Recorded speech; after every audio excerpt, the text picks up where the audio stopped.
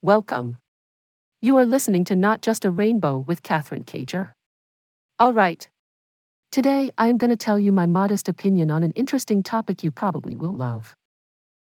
It's widely known that LGBTQ plus youth and especially transgender youth are in danger of committing suicide. But the risk is particularly high for Black, trans, and non-binary young people, and their mental health is facing a full-blown public health crisis, according to a new research from the Trevor Project.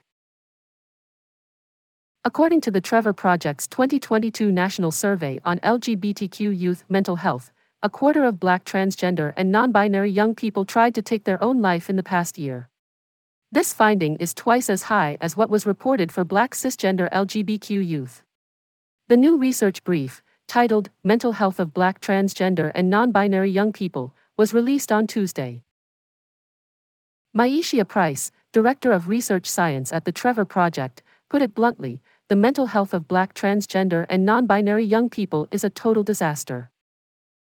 Those who were designated female at birth reported even higher levels of thinking about suicide in the past year, 60%, and actually attempting suicide in the past year, 26%, compared to those assigned male at birth, 43% and 18%, respectively.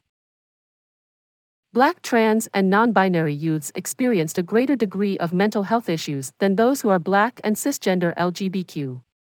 They were more likely to face discrimination, 77% versus 56%, physical violence, 40% versus 22%, attempts to change their orientation or gender identity, 68% versus 45%, and homelessness, 34% versus 24%. Price pointed out that Black, trans, and non-binary young people are particularly vulnerable due to the multiple marginalizations they experience, which leads to an elevated risk of suicide. In addition to the issues all young people face, Black, trans, and non-binary young people endure violence, discrimination, and homelessness at much higher levels than their cisgender LGBTQ peers.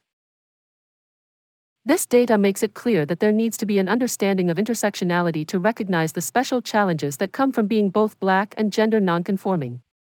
It's crucial that educators, adults who work with youth, and mental health professionals take action to make sure these young people feel seen, supported, and protected from the harm they often face. That's all. I hope you enjoy today's topic. Share my podcast with your friends and see you.